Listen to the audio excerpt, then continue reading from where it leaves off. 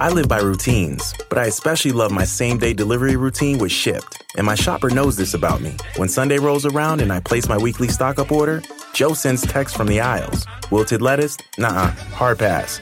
Deal on my favorite sparkling water? Whew, grab two. Fresh flowers just because? Sounds like a delightful idea. If you love routines that work for you, get Shipt same-day delivery. Shipt, delight in every delivery. Learn more at shipt.com/hi. They say plants like music. Yeah, no, like really, they respond to the vibrations of it, which means that this playlist you're listening to, the plants are too. You know what else plants like? Organic soil from Miracle-Gro. It's made with all the best stuff like wood fiber and compost. Plus, it's OMRI certified organic, which officially means it's made with superior ingredients. And when you give your plants the stuff that makes them happy, they won't judge you on your iffy playlist. Hear that, plants? So go ahead and give them Miracle-Gro.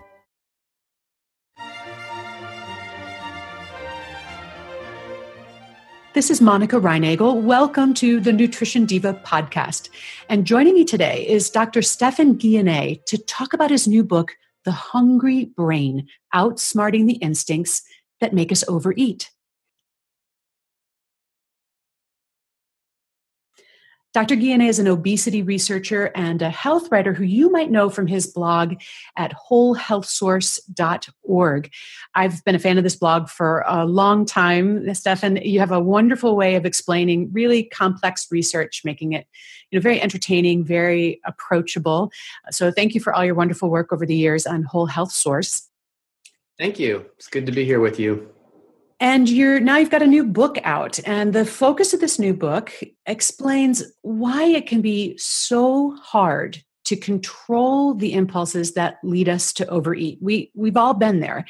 And you talk about how our brains almost literally get hijacked by impulses that completely overwhelm our good intentions or our willpower and even our rational understanding of what it is that we want to be doing. And I think that this is a topic that is fascinating to me and also to my listeners, because we're all struggling with these things on a daily basis. So I'm hoping that you're going to be able to share some insights with us to help us outsmart our hungry brains. Mm-hmm. So you write that our neurological and chemical responses to food have evolved over the course of millions of years, during which for most of that time, food was relatively scarce and hard to come by. And now, of course, we're just overwhelmed by cheap and tempting food everywhere we look. So on the one hand, reading that made me feel a little bit better about my lapses when I do make bad choices, because maybe, it's not just that I'm a bad person, my brain's being hijacked. But on the other hand, I have to admit, it made me feel a little hopeless. I mean, obviously, our brains aren't going to be changing anytime soon. So is understanding why this happens to us, is that enough to help us overcome this mismatch between our biology and our environment? Yeah, that's a really good question. And in fact, one of the major themes of my book is that many of our decisions are made on the basis of impulsive, non-conscious brain activity that we have no control over, and that influences our behavior in ways that we can manage, but we can't really control. So for example, a craving. I mean, where does a craving come from? It comes from non-conscious brain activity. That's not something that you choose to, bring into your mind. So you can manage it, but you can't control it. You can manage how your behavior responds to that craving, but you can't get rid of the craving. You can't decide not to have the craving. Mm-hmm. And so I think that it's a really important question that you raise, because if that's true, if many of our behaviors are guided by non-conscious brain activity, then how can we possibly do anything about it with the rational parts of our minds that want us to be, lean, healthy, and rich and successful and attractive. And the answer is that you really, what you want to do is, I think a lot of people think about that we have this concept of ourselves as these rational, conscious agents that can exert control, conscious control over whatever situation comes to us. But in reality, we're often responding to the cues in our environment, such as the presence of tempting foods within arm's reach. And so the way to control these impulses that arise when we're in that situation is to set up your life and environment to consciously make decisions in advance to give your non-conscious brain the right cues to guide it in the right direction. And so, for example, controlling your food environment so that you're not forcing yourself in the position to have to exert willpower because there's something really tempting right in front of you. Yeah, that's something that I've talked on the podcast before about how the phenomenon that we tend to make much better choices for our future selves than we're able to make for our present selves. And so we need to try to put that to work for us in sort of preempting some of those scenarios. Is that what you're saying? Yeah, I'm saying that you need to think about what kind of scenario you're going to be in the future and design your environment in such a way that it guides your behavior in the right direction. So basically you're putting yourself in a situation where you are recruiting your impulses to support your goals rather than having them oppose your goals.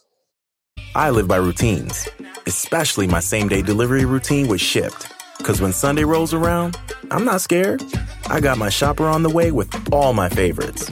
Shipt, delight in every delivery. Learn more at shipt.com. At Capella University, you'll get support from people who care about your success. From before you enroll to after you graduate, pursue your goals knowing help is available when you need it. Imagine your future differently at capella.edu.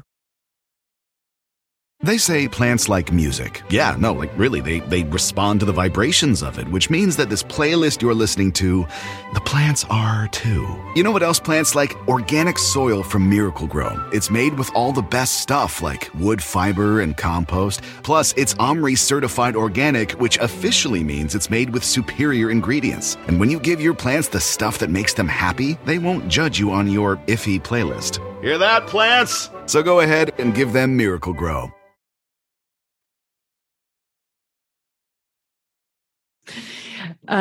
Well, there's no doubt we can look around us and see that there is an alarming majority now of the population that is overweight and obese, but not everyone. There does remain a substantial minority of adults who are not overweight.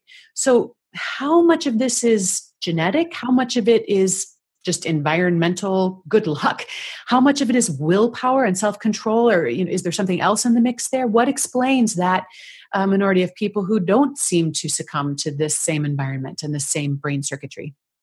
Yeah, so that's a really interesting question. And, the first thing I want to point out is that differences between individuals in how much fat they carry on their bodies are primarily explained by genetics. So in the United States, for example, studies have shown that genetic factors explain about 75%, somewhere around 70% of the differences in body mass index between individuals. So, but the other thing that I want to point out is that willpower itself has a genetic component. So, whether or not there are a lot of potential reasons why genetics could impact someone's weight, and genetic differences in the ability to resist tempting foods is one way that could happen.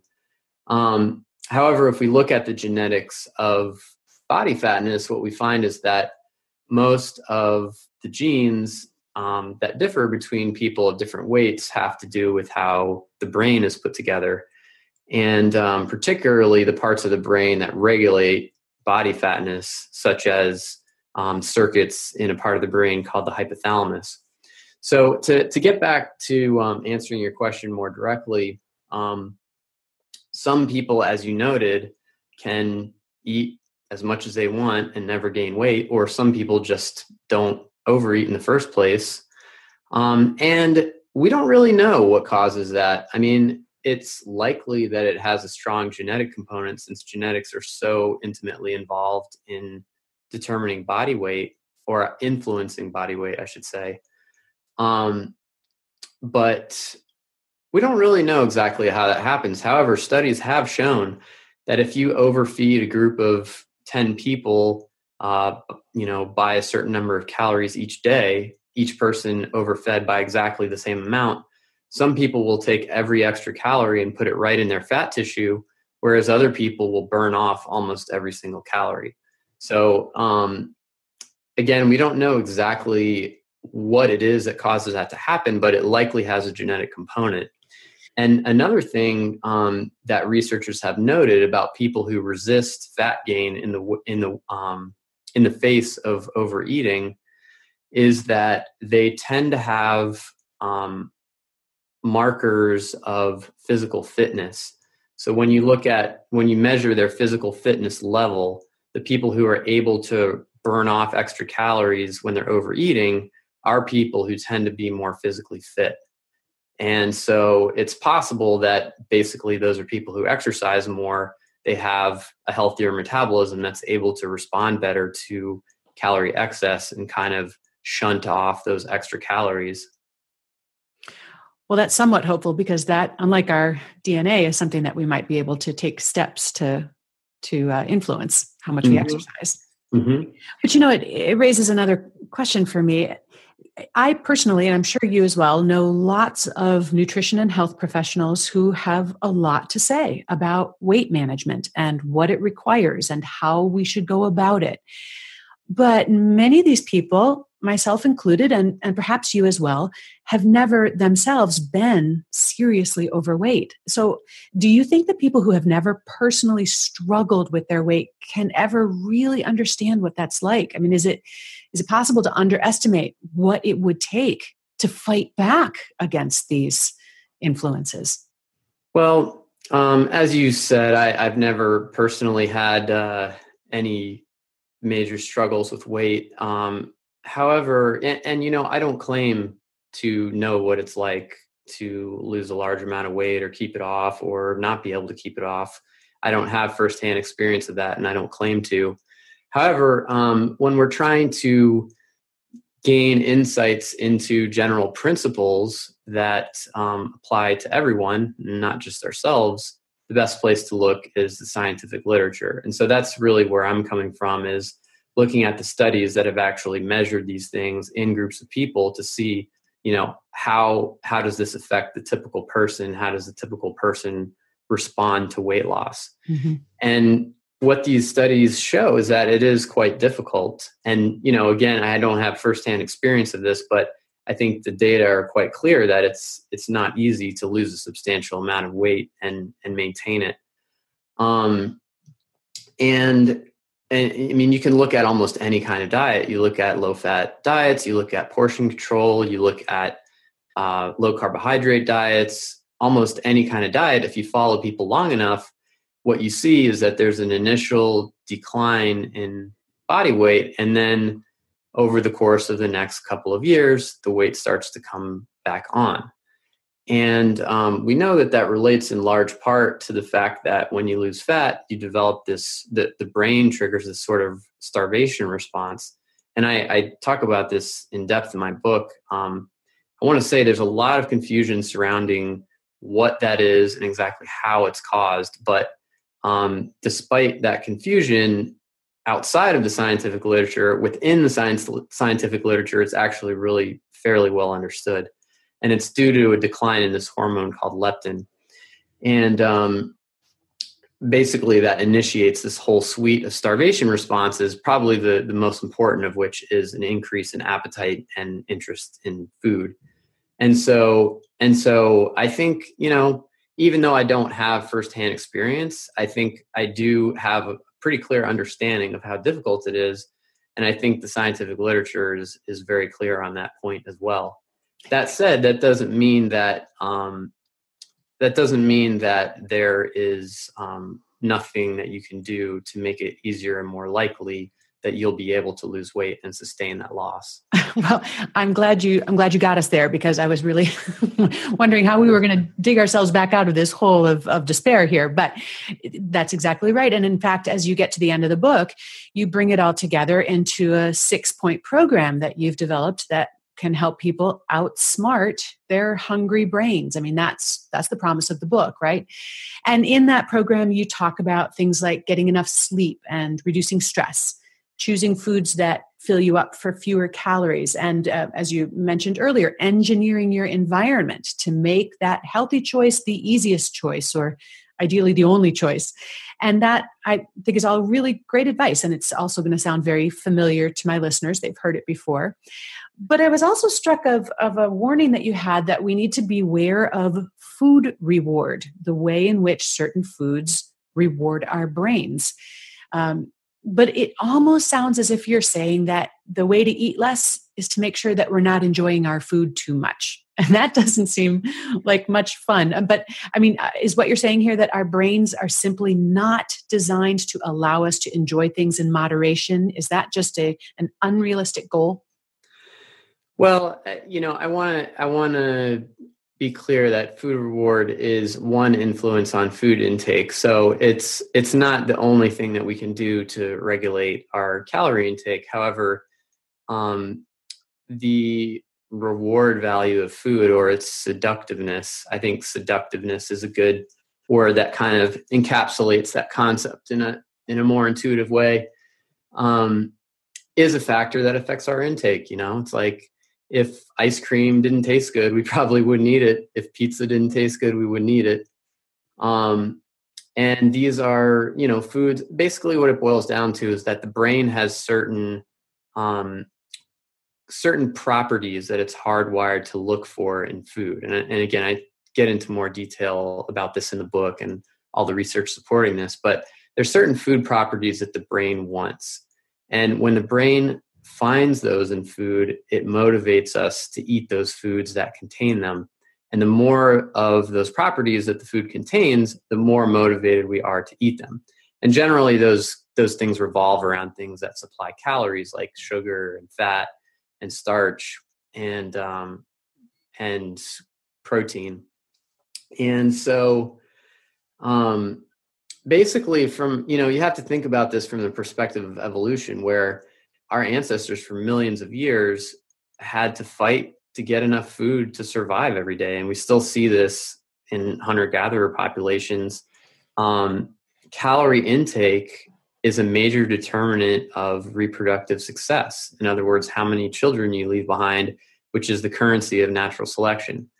And so our brains are very deeply hardwired to look for calories. And when, and this is a thing that determines our motivational state. In other words, it's the thing that makes us want to eat certain foods.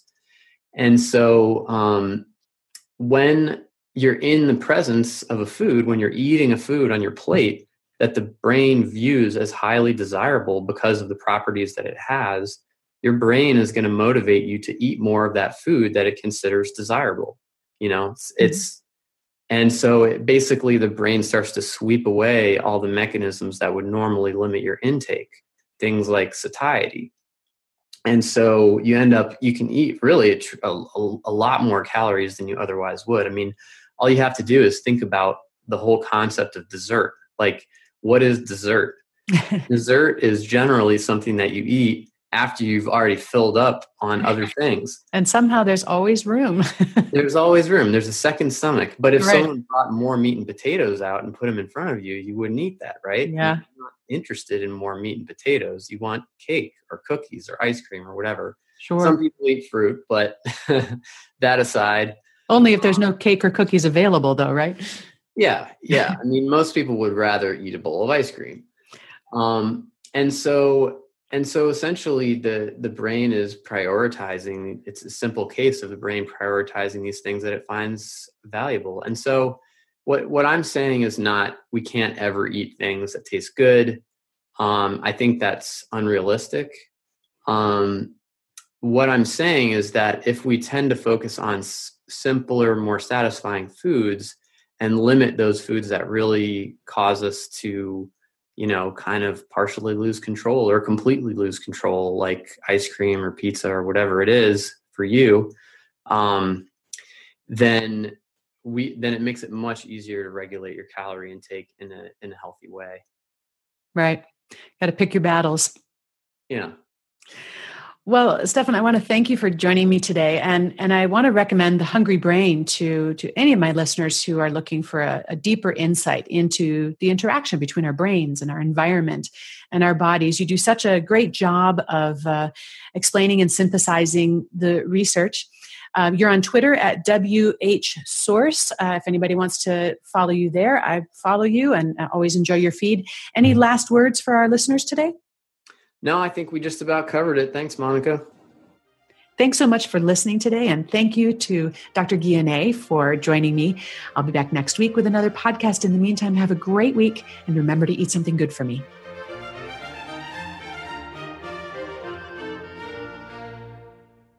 I live by routines, but I especially love my same-day delivery routine with Shipt. And my shopper knows this about me. When Sunday rolls around and I place my weekly stock-up order, Joe sends text from the aisles. Wilted lettuce? Nuh-uh, hard pass. Deal on my favorite sparkling water? Whew, grab two. Fresh flowers just because? Sounds like a delightful idea. If you love routines that work for you, get Shipt same-day delivery. Shipt, delight in every delivery. Learn more at shipt.com/hi. Hi, it's Martha Stewart.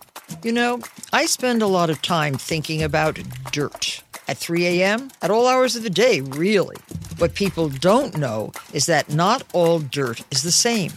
You need dirt with the right kind of nutrients. New Miracle-Gro organic raised bed and garden soil is so dense, so full of nutrient-rich, high-quality ingredients. Miracle-Gro is simply the best.